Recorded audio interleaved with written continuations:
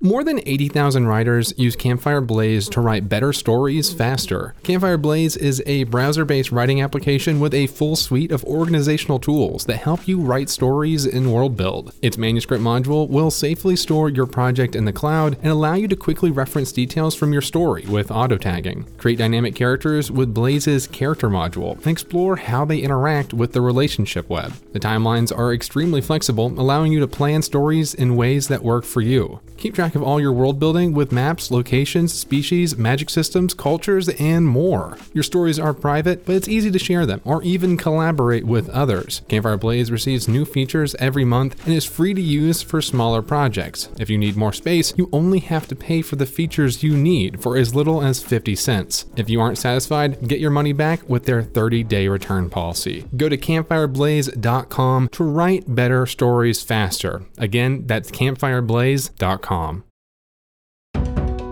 As readers, we know that stories have power. And though that power can often be a force for enlightenment and good, it can also be weaponized to erase cultures and uncomfortable history. Welcome to the Fantasy Inn, where we share our love for all things fantasy and discuss the broader speculative fiction industry. I'm your host, Travis Tippins. This week's interview is with author Suyi Davies Okungbowa. His latest novel is Son of the Storm, the first book in the Nameless Republic trilogy from Orbit Books, which is out today. Suyi and I discuss how writers can apply strategic project culture to their work, how distinct story engines power our favorite stories, and researching 15th century African empires. And on that note, let's get into the interview. Welcome to the Fantasy Inn, Suyi. It's so great to have you on the podcast. Thank you, Travis. Great to be here. So I know one thing I saw almost immediately in the process of preparing for this chat, I came across some short videos that you've made about things like the writing process and what it's like for your parents to maybe read over your work. So I'm just curious, what went into making those? I'm not too familiar with TikTok, but your videos look like they could blow up on a platform like that, maybe.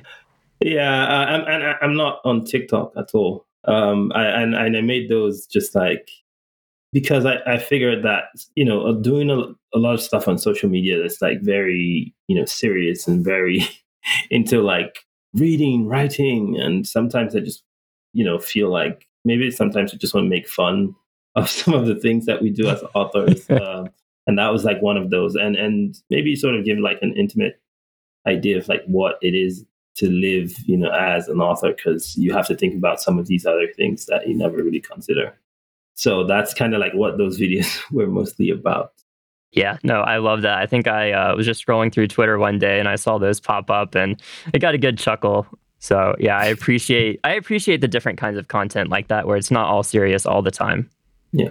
But yeah, so I guess on a slightly more serious note from that then, can you remember what first made you fall in love with fantasy and science fiction? Well, yeah. I would start by saying I don't think there's like this specific point. It was like an increment over time. So the first book of science fiction that I actually read and was like, it was a book that was like written by a very local author whose name I can't even remember because I was like 12 or whatever. And local to Benin City, which is in the south of Nigeria, which is where I grew up, right? And like, someone just probably wrote that maybe for their kid. And then somehow that book got in my hands. And it was pretty much about like these young Nigerian kids who like find this spaceship and like take it out like for a joyride and probably like the galaxy or whatever. And then sort of like circle back home in time for dinner. It was something very simple. But like just the idea of, being able to do that as me living in Benin City at the time was like nothing I'd ever seen, right? I mean, I'd like seen a lot of Disney and Nickelodeon and stuff like that, but I guess that was the first like self-insert where I could actually see myself being a part of that in a way that I hadn't. And I might say that was the spark. I wouldn't think it was like a definitive moment. I wouldn't have thought that at the time, but like thinking back, I think that might have been one of the first times I was like, thinking about myself in relation to like this speculative work. Of course, I also grew up like reading a lot of other literature that like the Greek gods or because we had like books in my father's library. My parents are both academics, so we had like bookshelves. And some of them were like, the Greek pantheon and stuff like that with like drawings. And I used to read a lot of those. And then when I got into like secondary school, we got to read a lot of African literature, which at its heart, even if it doesn't self-describe in that way, tends to be very speculative in its approach. So I engaged with a lot of that. And yeah, I just think incrementally, I guess the part where I really made the dedication, because I read across the board, but when I really made the dedication to write in science fiction and fantasy was, when I started to take writing seriously, which is around maybe 2015 or 2014-ish. And when I was like, well, this is kind of a lot of what I want to do, I decided on science fiction and fantasy and speculative fiction in general, because of like its ability to sort of like put things in contrast that ordinarily would fall within the scope of our world, but like by taking one thing, right, and like tweaking it a bit, or like sort of like turning it on its head, or stretching the possibilities of current reality and existence, right, beyond what we currently know and understand, gives this opportunity for you to like put something in contrast against other things, in like really high contrast in the way we often wouldn't see it. And I think like that's really what drew me. So it's more of like what that does than if any particular work in itself. Yeah, but there was like all these other pieces that had to come together for me to come to that realization. I know for me, I like to say, if I want to give like the more highbrow answer for why I like fantasy and science fiction so much, is like, they're the only genres where literally anything is possible, right? I mean, There's definitely internal consistency in everything within a story, but like the sky's the limit. But then in reality, I also kind of just like spaceships and monsters and dragons and things like that as well, right? That is fair. But yeah, so I've been following your After 5 newsletter for a little while, where you're talking about how to apply like strategic project culture to being an author, which is an approach I really don't see many writers taking, at least publicly, but it makes sense. Writers are essentially small business owners or entrepreneurs. So what kinds of things do you think writers could be doing better by taking this more strategic approach? Somewhere in my head, I was like, I hope no one reads this. But then everybody does. But I usually try to talk about that on the side, because I'm a bit of both, right? I'm a bit of like the artist who doesn't want these constraints, who's like, I just want to like do the thing. But I also, my first degree is in engineering, and I worked in like consulting. So like I have like all these backgrounds that are very like structural in approach to things, right? Who have like templates and like things that can like help you gain routine, especially when it comes to projects, which is what art is steeped in, right? That project culture. I try to think about some of the stuff I'd borrowed from like, consulting type project culture over to like my project culture for my books and art, right?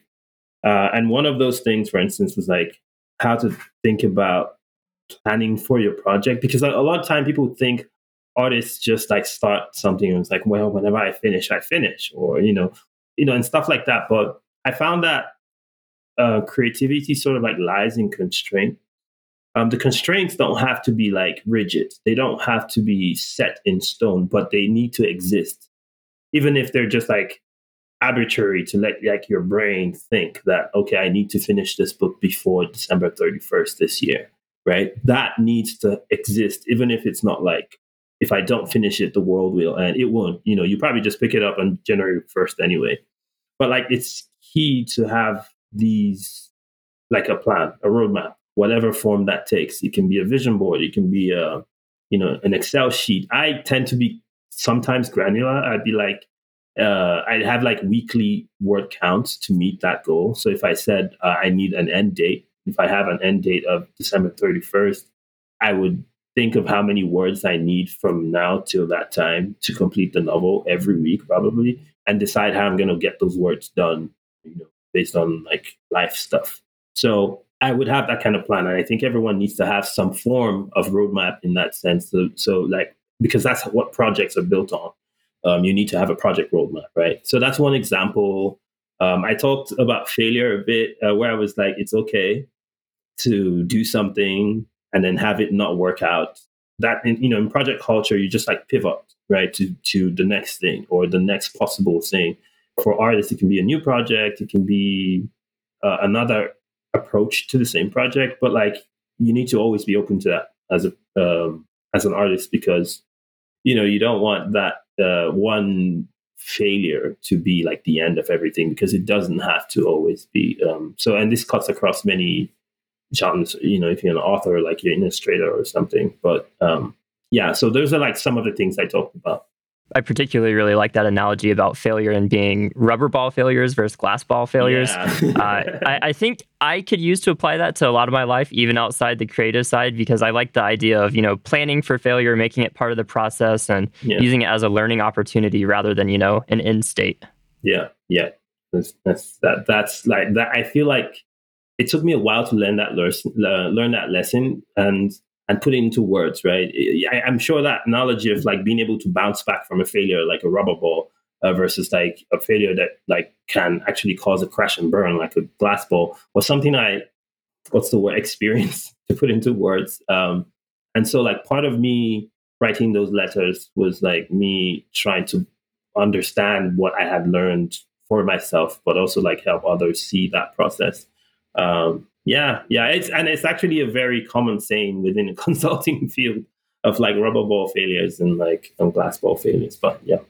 It's good. Well, I guess I probably should have heard that by now then, because I am also in an engineering consulting field and I have not heard that phrase before. So definitely something to keep in mind. Cool. But yeah, so I also like, so I know one of the things you say to your students in your creative writing class or your intro to creative writing class is about thinking about how they want to embody the identity of the writer they want to be. So I'm curious, what does that mean?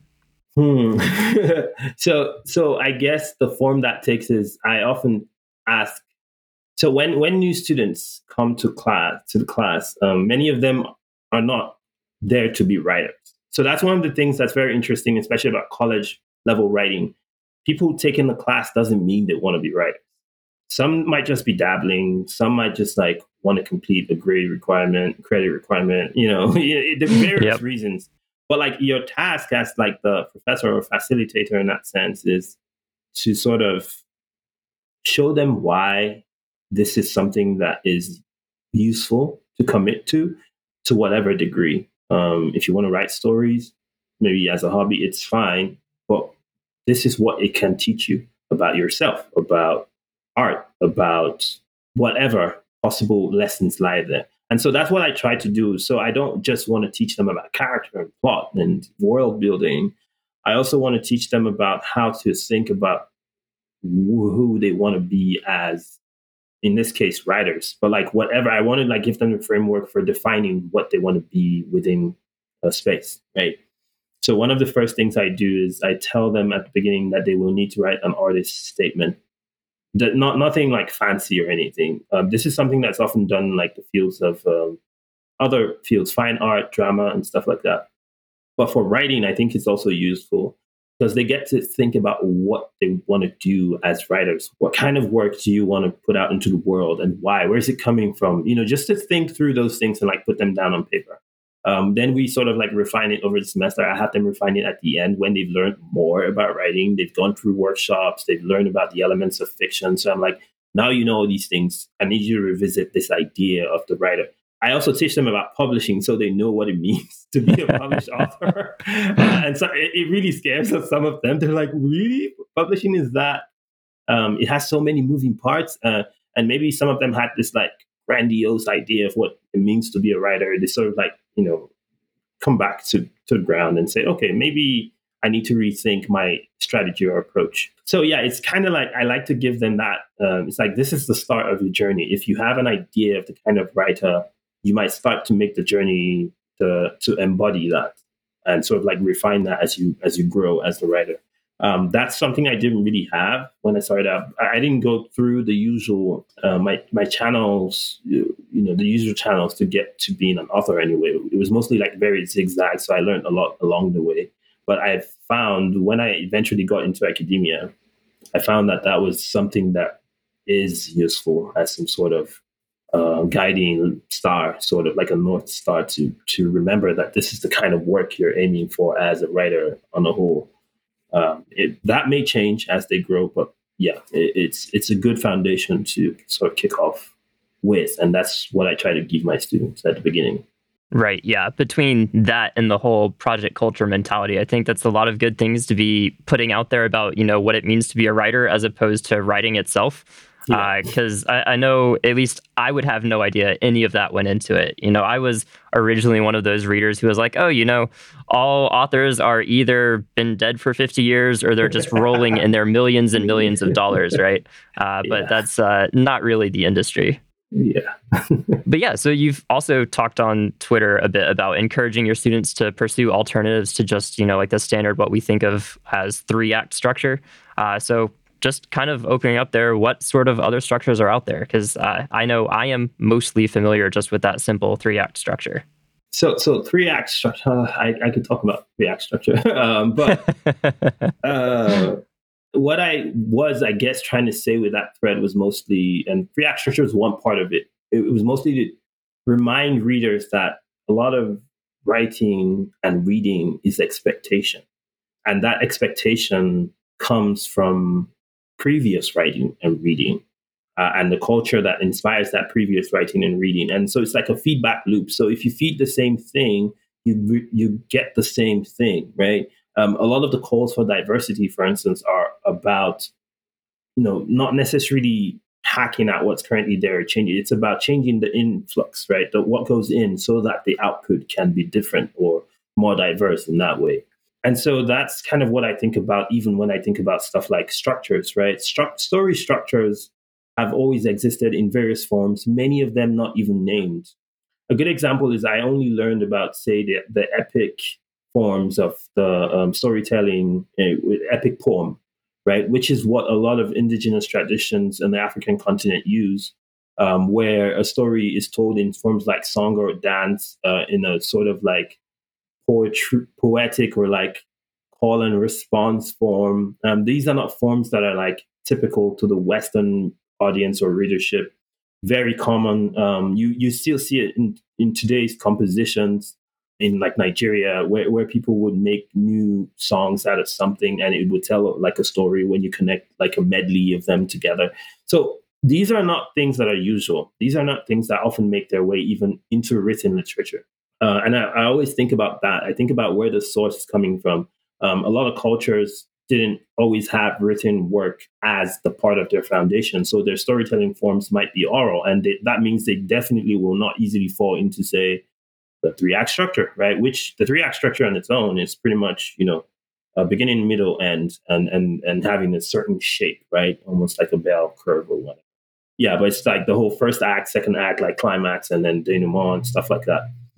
But other stories from other places could have different acts, and they could favor other things, right? That the 3-act structure, for instance, favors like rising action and pacing to read that. But if you read some other stories, I think I can't remember who wrote this story and what year it was, but the story was called Folding Beijing, and it was about a futuristic city of Beijing that like folds every 12 hours. So like the people on one side live the first 12 hours and like have to go to like sleep, and the city folds and the others come. Something very like interesting idea. But the structure was not like the typical, okay, so because like the first thing I went in, I was like, okay, so what happens? Because that's the usual drive, right? For the simple, typical 3-act structure, especially with the visual media and like the visual culture of like TV and film that follow the same thing over and over. But like this story was telling something else, but it took me a while to see it because I was expecting something else. I looked it up and I think it might have been a 4-act structure, which is very specific to certain cultures in Asia and the way they tell their stories. I don't know the in-depth details of it, but like I remember specifically that. Another one is, and this is something I think I tried to test out with David Mogo, which was my first novel. That's it right there. And it's the telling of a story and ending, but starting again. But like it's the same story but different. A new story, but the same but different. Right. And then again and again. So when most people would read it, they'd be like, "This is three novellas," and I'd be like, "It probably is, but it probably also isn't as quite, you know." So like that is not too out of turn for a lot of people that come from spaces where that kind of storytelling is not too out of turn, right? But like if you were approaching that kind of storytelling, right, as someone new to it, what you would do is likely bring your own experience and try to interpret that through your own experience. And so, yeah, so that I sort of like almost swore off structures then. I mean, I not quite, not completely, but now I try to not let that guide me. I try to think about what is guiding the particular story I'm telling outside of structures. So the 3-act structure, there's the 7-act, I think. There's the 5-step structure. Well, not 7-act, 7-step. There's the 5-step. There are all these various, systems for telling stories. But yeah, as I said, I'm always thinking about the engine driving specific stories. Genre is one that actually I don't think a lot of people pay attention to, but I think they know. Like you hear people say stuff like, a mystery, for instance, is a good example. It's like who done it, and then you have this specific structure, right? There's the red herring. There's there's these certain markers that you expect at certain times, and when they're not there, you're like, why?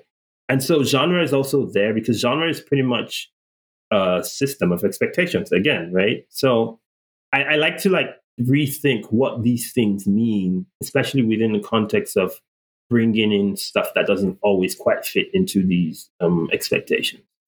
Yeah, I know in particular, fantasy and science fiction are interesting with that because you typically don't have at least I don't anymore, have one set expectation for, okay, a fantasy story means it's going to be this.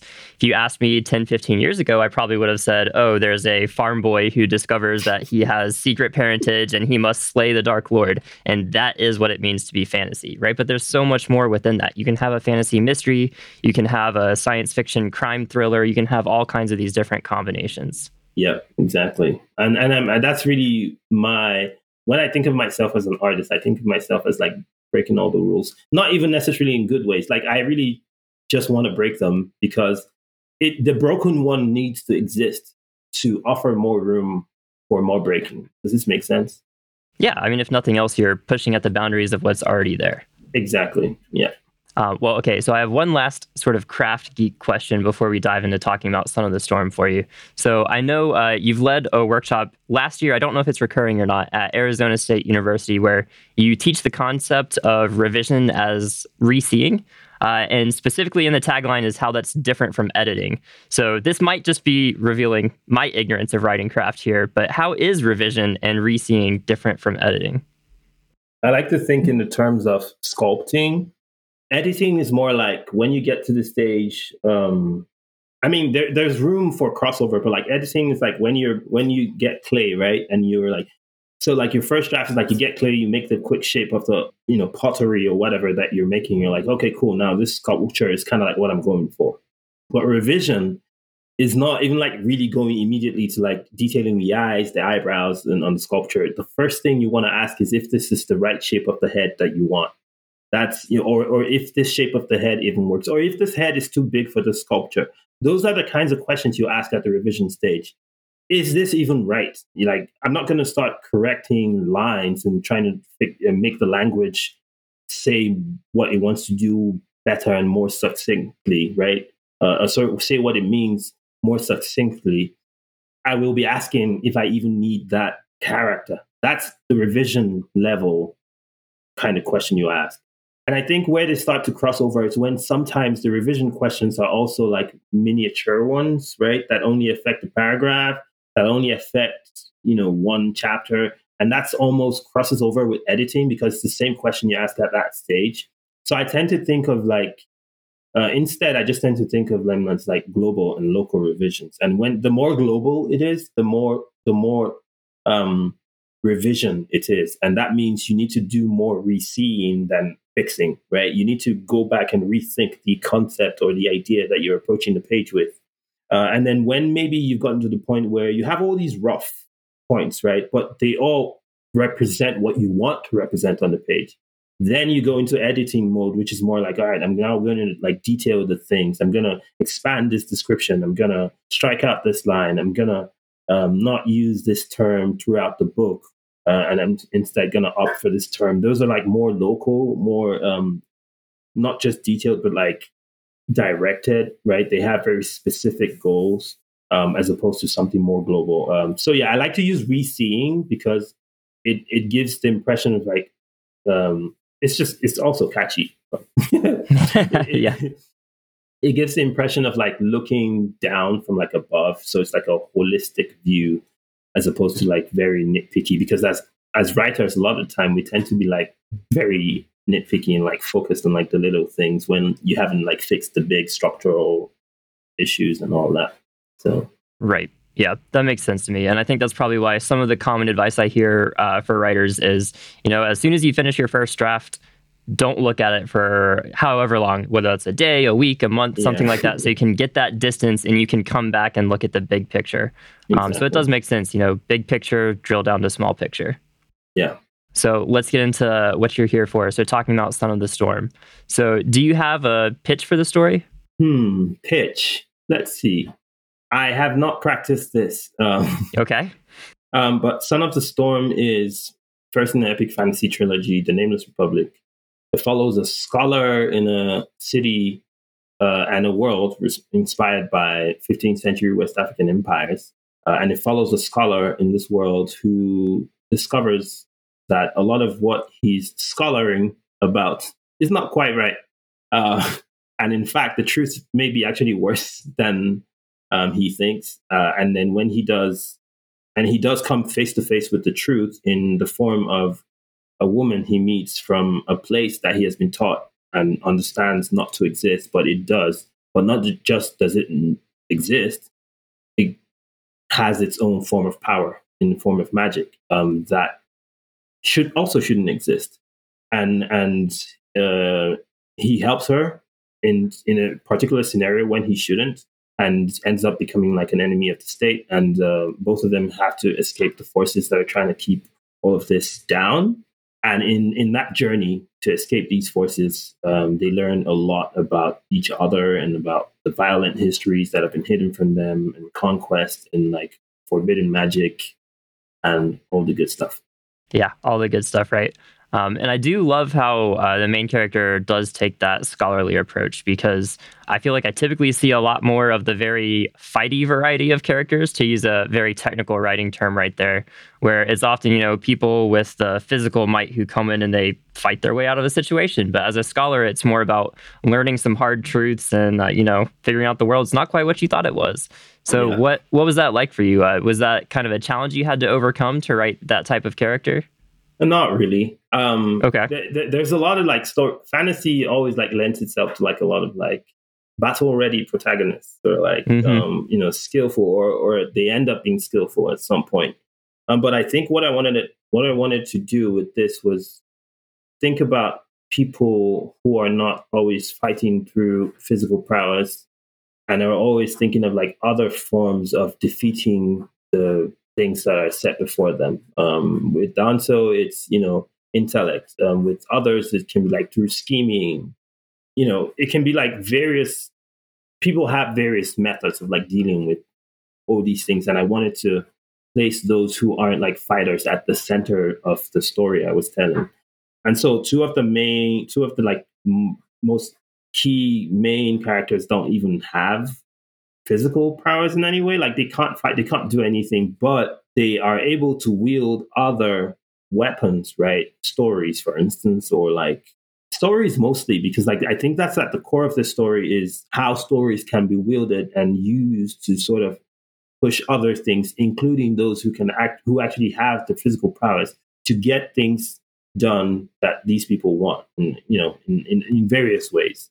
So yeah, I think at the core, I was thinking about what gets stuff moving aside, like physical engagement, and Danso being a scholar was like much closer to home, because I grew up like in scholarly background. I have been to like college, like grad degrees and stuff like that. So it felt very close. So I was like, well, I'm just going to tap into something that I know and understand, and sort of like employ that within this space. So I am curious because I know your first novel that you mentioned earlier, that David Mogo God Hunter.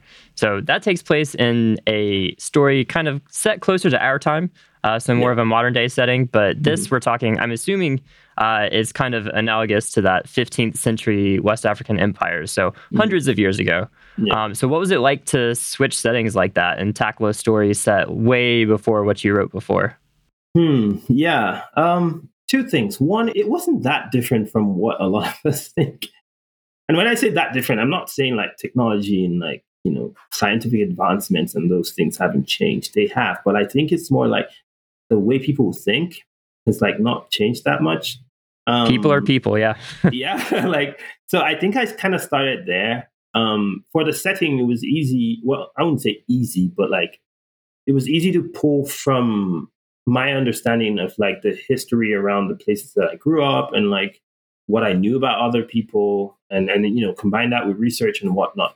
But like when I got to thinking about the people, I always had to ask myself what they would want, even at this time in this fictional world, and why they were doing what they were doing. And half the time, the answer almost always lay in thinking about what someone would do in certain situations now. And it was always the same answer. The answers were like very similar. And so in writing David Mogo, I was kind of doing the same thing. And I found that it wasn't that much different with this one. But like switching settings in terms of like the setting itself, David Mogo was like more like I took like the city where it's set, Lagos, Nigeria, and sort of like pushed that a bit beyond its envelope, right? And sort of like wanted to reimagine what it would look like if, XYZ thing happened, this very specific thing happened.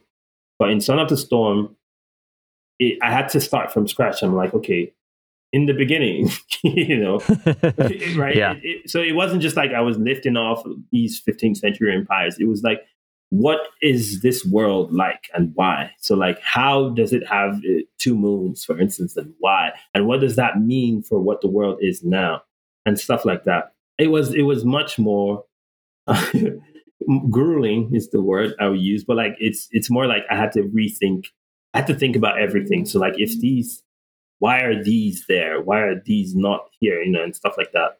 A lot of what helped me was I follow a lot of like how M.K. Jemisin builds her worlds, and she talks about them a lot, like in podcasts. So I followed like a trail of like podcasts and videos, and she's done like a couple of workshops where she'd like, okay, we're going to build a world, and she takes like attendees from like top to bottom of like world building, and I sort of like followed that breadcrumb and realized that a lot of world building has to be like done with like the concept of like what's the word? It has to, even if like you don't know exactly why something happens, there still needs to be a reason for why it exists, even if that reason is not true. So that's what really, like that reason doesn't have to be true. It just needs to be believed by those in the story, and that's what matters. And I think I sort of like took that and ran with it. And I mean, that sort of goes back to what you were saying about stories as weapons and tools as well, right? So it doesn't have to actually be true within the concept of the world. Yeah. But yeah, so I mean, you mentioned you didn't like lift directly from these African empires or anything, but you did do some research. So what kind of research did you do? What was that process like? Let's see. So when this book idea came to me was like much earlier, like 2015, 16-ish. And I was like working in Lagos at the time. And I would like go to my parents' house in Benin City for holidays and stuff. And I think when I started thinking about telling a story, the first empire that really came to mind was the Benin Empire, which is where I was born. Benin City is where I was born and raised. And it's like the last remaining vestige of that empire in southern Nigeria. And one of the first things I did was I did not a tour, but like I went to places in the city that I grew up there, but like I never really went because like there was no need. But like this time I was like, how come I don't know all these cool stories about like this place that I grew up in? So I went to like the museum. There's like this very massive museum that surprisingly I found out is like some sort of partnership with the Smithsonian, I think. So yeah, there's this like there's a lot of historical objects and like the pre-colonial influence history, and even during and post. So like I was able to learn about that lineage.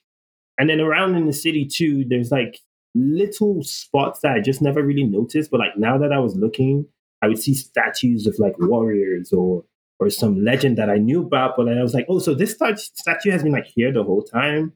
And some of them will have like engravings with like the story of the person. The city also had like walls and moats that were at one point the like longest man-made earthwork in the world, and that still exists. And like there are some points where you go, you see like half a moat or like half the wall still like crumbling. And I saw a few of those, and so those just like gave me ideas for what I wanted to do, and sort of like borrow from. And then of course I coupled that with like when I was back home, I just like rummaged through my parents' bookshelves and whatever. Like, is there anything that is written at all, or is it just like oral stuff? So I did end up like getting a few, and then so after that was like my starting point, and then sort of like blew open to like other empires because I started like looking at other like influences in empires from Ghana, from Songhai, from Mali. Moving into the Sahara Desert, there were like empires in all these spots, and I was able to find some books on history of West Africa around the 1000 AD plus and stuff like that. So it really gave me a lot of insight about how trade happened, why people moved, and how they like made treaties and stuff like that. And so I was watching your interview you did with the World Builders Weekly channel on YouTube a few weeks back. And you mentioned that, part of this research process, it kind of changed the direction of the story somewhat. So if you can talk about that without getting too much into spoilers, how did that research affect the story direction? Now that I think back, I can't say for sure. But I think what it did was I had this idea that I was going to write a very specific story, I think maybe to the Benin Empire, right? Maybe I think I might have thought, I did think I was going to retell maybe some legend or something. Okay. But again, I think what really started to drive me away from that was rethinking whose story I was telling, and realizing that I didn't really want to tell one of like, just like, physical conquest or like military fantasy or something like that, because that's what it would have ended up being. I want to tell a story about like some quiet person who doesn't mean to start up things, but just because of the way they are and the way they exist in this world, they always start in something. And then one time they start something that's too big for them, and it blows out of the water and probably ends up toppling an empire. Who knows? So I think when it started to go there, I started to think that I needed more, and because I couldn't just retell something, I had to think about how other spaces and societies and empires that orbited this space and how they interacted with this space that these characters live in. And so I started to broaden my scope and like reach out tentacles to see what those other spaces look like. And that's kind of like how the story changed. Yeah, gotcha. And so I know you said this before about David Mogo, where when you were writing Lagos, it kind of had a spirit more than just being a place with its own unique attitudes and all of that. So I'm curious, how would you classify the spirit of, I hope I'm saying this right, Bassa? Bassa's fine. Bassa, okay. The spirit of Bassa, that's a good point. Woo. I don't know if this is probably wasn't conscious, but I think this came to me when my editor was reading the book, and she said Bassa reminds her a lot of she was like the shade that is being thrown to Bassa in this book feels a lot like the shade that is usually thrown to America. And she wasn't wrong, because I think I was like processing a lot of what was happening in America at the time while I was writing that book, because I was also physically present. But I think it's one of those places that has forgotten who it used to be and why, and just like has been driven so far into like decadence in all the ways, right? It's like the pursuit of just like more and more growth at the expense of like growth of its people, maybe, or of its like finer points, right? The growth of its finer points. And it's just like so keen on maintaining this idea of this big, powerful entity that it really isn't at its core. At its core, it's really just like some rotten tree with like a not very great vein that is probably going to split open any second, right? And so the spirit of Basa is like one always on the threat of like collapsing, but never collapsing. And that seems to, for me, describe Nigeria very well. And a lot of, African countries, I think, would also be similar. A lot of post-colonial spaces are like that because there's like a history to them and why they have to keep maintaining this idea of like coherence that isn't really there. A lot of the time, America reminds me of that too, right? Of trying to like maintain an identity that doesn't on its own even exist. It's just striving so hard. And I guess never really stopping to ask itself the question why it's even trying to, hold on to something it's a fiction. It's fictional on its own. So yeah, Basa was like more of like something like that. Some sort of like past glory city, still trying as much as possible to be like present glory and taking dire steps to sort of make that happen. But yeah, that's what I would say. Most of the embodiment of Basa was like that. I mean, I think that goes back to your earlier point where, people are people. They're not that different, whether that's across time or space. So being able to draw those parallels between current present day countries, whether that's in Africa or North America, it doesn't really surprise me. It's definitely felt relevant for the times. Yeah.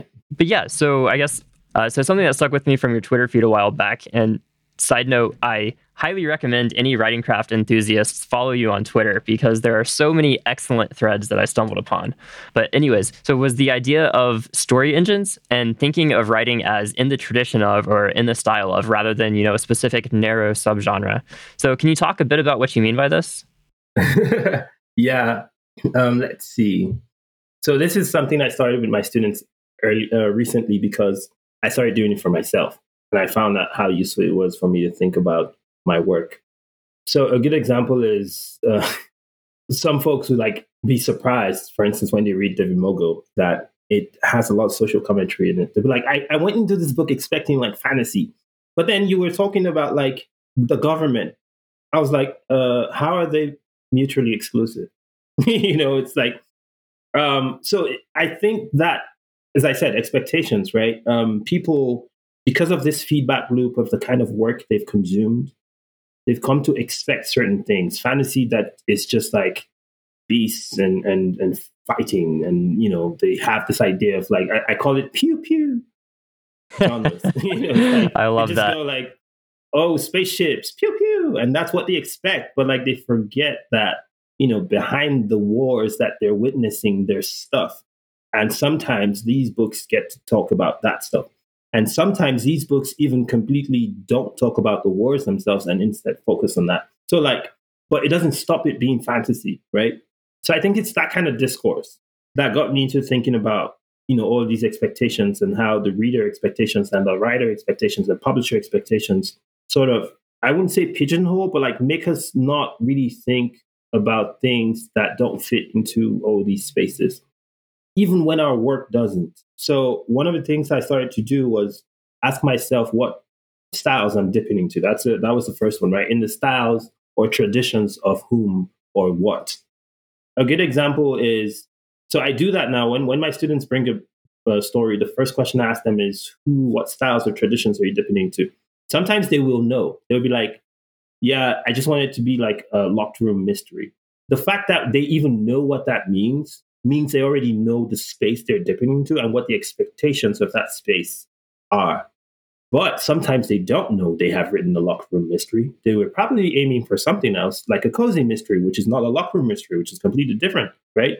And why I also say this is sometimes they're also trying to emulate voice, not even a specific kind of genre, right? They're like, I just like the way Neil Gaiman writes, and so I want it to sound like that. So many different things. You want to know all these pockets that you're drawing from, sort of. I think it's important for an author to know, or writer or creator of any sort. But then the next thing, which is where the story engines come in, is So when you have all these things that you are drawing upon for the story that you're telling lined up, which are the primary ones that then drive your story? Because if you want to write now like Neil Gaiman, that's great. But like Neil Gaiman has specific things that drive his stories, language being one of them. So what you can write, you can draw in the tradition from the tradition of Neil Gaiman as a fantasy kind of storyteller. In the way, for instance, he uses monsters in a very specific way, but not draw on the language, right? But you need to be able to articulate that to yourself so you know how to approach your own work and say, yeah, this draws on the tradition of Neil Gaiman in doing this thing. That's what I'm drawing on here. And if you can like really think about your work in that way, it stops it like the idea of genres just like goes out the window. Instead, you start thinking of your story as a composite of things. And what that does is it's not easy for a pub. This doesn't help if you're a bookseller. So if you're a bookseller, this probably isn't useful to you, but like it helps as an artist, especially what I said earlier about like what you're trying to do with your work, because now you can sort of articulate to yourself what you're trying to do with, you know, each piece of work that you bring that you put together. And I think that's useful. So it's a useful framework to think about your work, not necessarily a useful framework to say pitch to an agent or an editor. But sometimes when an editor or agent would say, this isn't quite clear to me, is there a reason you did this? Sometimes that's when you dip into that and say, this is what I'm actually trying to achieve. And trust me, they will mostly get it. And sometimes they'll be like, oh, okay, I see it now. So maybe to get that to come across clearer, this is what you should do. This is what you should do. It makes for like much more productive, you know, conversations than just like, yeah, I write fantasy. With fantasy, that doesn't even mean anything these days to me. Like when someone's like, I write fantasy, yeah, but like what kind? Like there's so many kinds of fantasy, you know? So yeah. Yeah, it's the difference between the conversation you have with your friends at the pub compared to your editor when you're under contract. Yep, that's it. Yeah, so I guess kind of turning that back on you, because I am curious, for Son of the Storm, what styles and traditions were you drawing on? Well, to start with, I wanted to actually really dig into like the typical, well, I'm not going to say typical, but like dominant epic fantasy tropes, right? Oh, there's a quest, right? There's a quest in Son of the Storm. It's literally at the center of the novel. I wanted like, you know, big expansive worlds, magic, and, you know, beasts and all of that. So I wanted all those things because I've always loved them. That's part of why I've always loved fantasy, especially of the epic kind. But at the same time, I also wanted to flip some things because one of them was, for instance, not having a combative or fighter as your protagonist, right? Not a fighter, not a thief, not a mage, not a, you know, just some random dude who is always getting into trouble.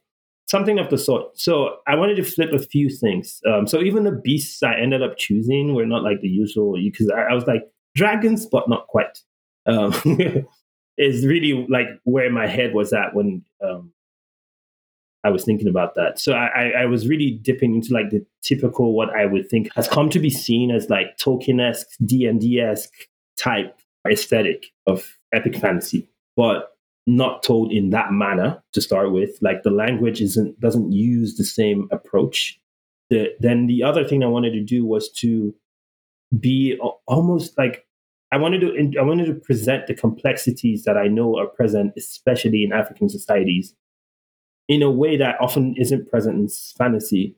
And so that sort of tends to run the risk of like being almost like a study of a people. If you read like a lot of early novels from the African continent, from like the Achebe times, in like 1965, I think, they tend to be like that, but they're not fantasy, or they're not seen as fantasy at least, because many of them had speculative elements, fantastic elements, but so I wanted to also draw on those traditions in a way to talk about like granular life for certain people and what that looked like in all the different ramifications. You know, so I was like pulling these almost disparate from these disparate points. And one of the things I also wanted to do was to have like tongue-in-cheek social commentary in a way that was supposed to represent the world that the characters were living in, but what would often fit in, say, a book that was written for today, right? a work of fiction or maybe even fantasy like for today, but that we like make some allusions and mentions of like certain things that we would reference. But that happened within the story world. Yeah, and if someone was to scroll through all of my Kindle highlights, there's a lot of those references that I was highlighting. Exactly. These were like all the places I was like drawing on, but I was also like turning a few on their heads in a way I felt was like useful, both for the story, but also from someone who comes from where I come from, because it makes more sense for it to exist this way than the way it currently does. Right. And so you said a lot of great things there, but one thing that definitely stuck out to me is how kind of your approach towards language was different than maybe what would be expected in a Tolkien-esque story. So what kind of conscious approach did you take with language for this story? Yeah, the first one is that there tends to be a lot of, so I don't know if this is more like a, Western-centric, Euro-American approach to things, but like there tends to be a very strong lines around like language, which is strange because like there's this thing I always say, like every African is at least bilingual, like almost at least bilingual. A lot of the divisions that African communities have don't actually come from their own indigenous languages. They come from the colonial languages like English and French and Portuguese and maybe derivations of that like Afrikaans and stuff like that. Those languages wouldn't have had those such like strong borders if not for these foreign influences. So like a good example is Nigerians. Every Nigerian can speak at least one language and like a common pidgin, where if I can't speak English and you can, but you can't speak my language, the pidgin is like the trade language, that connecting language, right? And even the pidgin is not the same. Like the pidgin spoken in the South is different from that spoken in the West. They're not that different, but like if I heard it, I would know what they're saying. Even if I don't understand it, I'd be like, that person is from that zone, but I don't know what they're saying. But I would know where they're from and who they are. And so I wanted to capture that. I wanted to capture this like city that is a city in itself, but like it's multilingual. And so even if people are not quite understanding themselves, that doesn't mean they don't understand themselves. They do. They just don't understand the exact words you're saying. So that was a good way I wanted to do that. So there are many languages, and I didn't give them names because I knew that would become too confusing. So what I did was just like I gave them like what I think of like signal names. There's like the main language, which was like the highbrow. If you live here, you're supposed to speak this. It's called like High Basai, and then there are others like mainland pidgin or like mainland common, which was supposed to be what everyone else who's not like an aristocrat would speak. But it's not that different from High Basai. It's not like an aristocrat would speak and you won't understand them. You would, but but these languages are still kind of distinct. Often, in fact, mostly they will be seen as dialects. And I guess that's something I also wanted to bring to light, that dialects and languages are actually a political distinction, right? It's not, there are actually no like clear borders between what is a language and what is a dialect. So yeah, basically that. And of course, like it's not science fiction, so I couldn't be like, all right, they're all wearing translators, so they all understand each other. It's fantasy, so I had to think about how that plays out where I'm from in Benin City. People would speak. I think if I could count the languages that are spoken in Benin City, English aside, would probably have up to 5 of them that people just randomly speak to various degrees. But like, if someone is speaking, you would know if they're from Benin City or not. Even if they're speaking like a pidgin, or even if they were speaking the Benin language, or like, you would know, right? And that's kind of like what I wanted to capture. I'm not sure I have seen the same thing. Sorry. I'm not sure I've seen the same thing in most places I've traveled to outside of the continent, but I know on the continent it exists like that. Gotcha. Well, I guess looking forward a little bit towards the future, are there any upcoming projects you're working on that you're able to talk about? Well, yeah. So this book right here, it's called Black Boy Joy. Okay. So this says it comes out on August 3rd. It's not my book. It's an anthology edited by Kwame Mbalia, and it's pretty much just stories. It's middle grade, but it's like about young, boys just being happy. I mean, Okay. it sounds simple, but it's very radical, right? And I really personally like this quote that says, "Make joy your superpower," because these are like stories you don't often get to see, right? Like young Black men just like being young Black men, and young Black boys being young Black boys because that's who they are. And I know there's some specificity here that often doesn't get to be highlighted in this way, but I think this specificity of like the young Black joyful boy is important, especially today. And so I think there's like 17 authors. So this comes out in August, and this is one of the big things that I worked on, for this past year. It was great. I have one story in it alongside others. Apart from that, working on book 2 of The Nameless Republic. Makes sense. Yeah. So what to expect from that is I like to just say more everything that you already have, more politicking, more magic, more. I gave some teasers on like Twitter and stuff, but like I try not to do that much in case something changes. So like, yeah, but you're gonna see like more rainforests that can do weird stuff. More. I'm thinking about a sentient hurricane. Not thinking it's probably going to be there in some form. Heists, more quests, and stuff like that. So that's on the cards. I love that. Sounds like a lot of exciting things and a lot of fun, different story engines to work with there. Yeah. Well, something I also always like to check in with people is, are there any books that you've read lately and enjoyed that you can recommend or you want to talk about? Yes, I would. I think the last thing I read was The Deep by River Solomon. It's a novella. It's not just River Solomon. Alongside, I think the band called Clipping. It's made up of 2 folks, and I think it's about like descendants of those who were thrown overboard from slave ships on the Middle Passage, who now live underwater, like have built like an undersea community and are like sort of thriving, but also like struggling with having to always remember that history that bore them. And so the keeper, I think, of this history sort of like ventures to the outside world and has to like contend with what other keepers of this history are going through in some other way. So it's a very nice imagination of, and I really enjoyed it. It's a short novella from Tor, and it came out quite a while back, but it was just a good audiobook because I listened to it. It was a good thing to like work out to and stuff like that. I've heard a lot of wonderful things about that story, so definitely hoping to get it to it sometime soon. But there's always so many books out there. Yeah. And then a way I kind of always like to close out these interviews is just asking, what's one thing you're excited about right now? Does it have to be a writing? No, it can be absolutely anything, however you want to take that.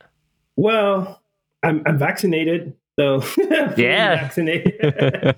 I have to say it's I mean, like the amount of anxiety like I've been carrying for over a year, and I'm pretty sure a lot of people feel this with me.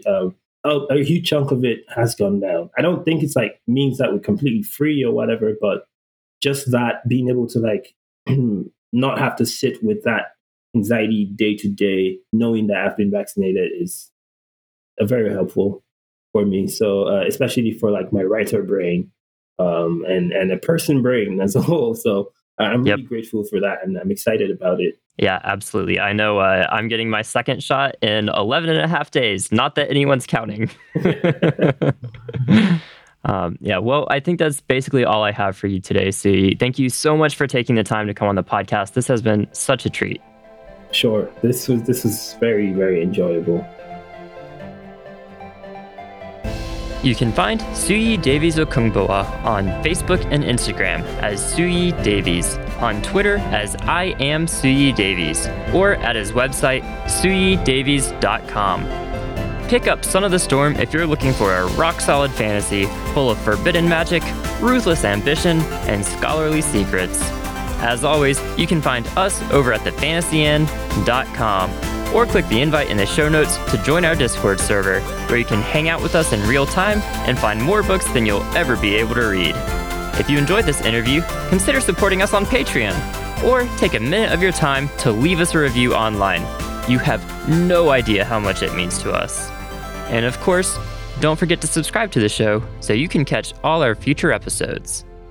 That's all for this week. Until next time.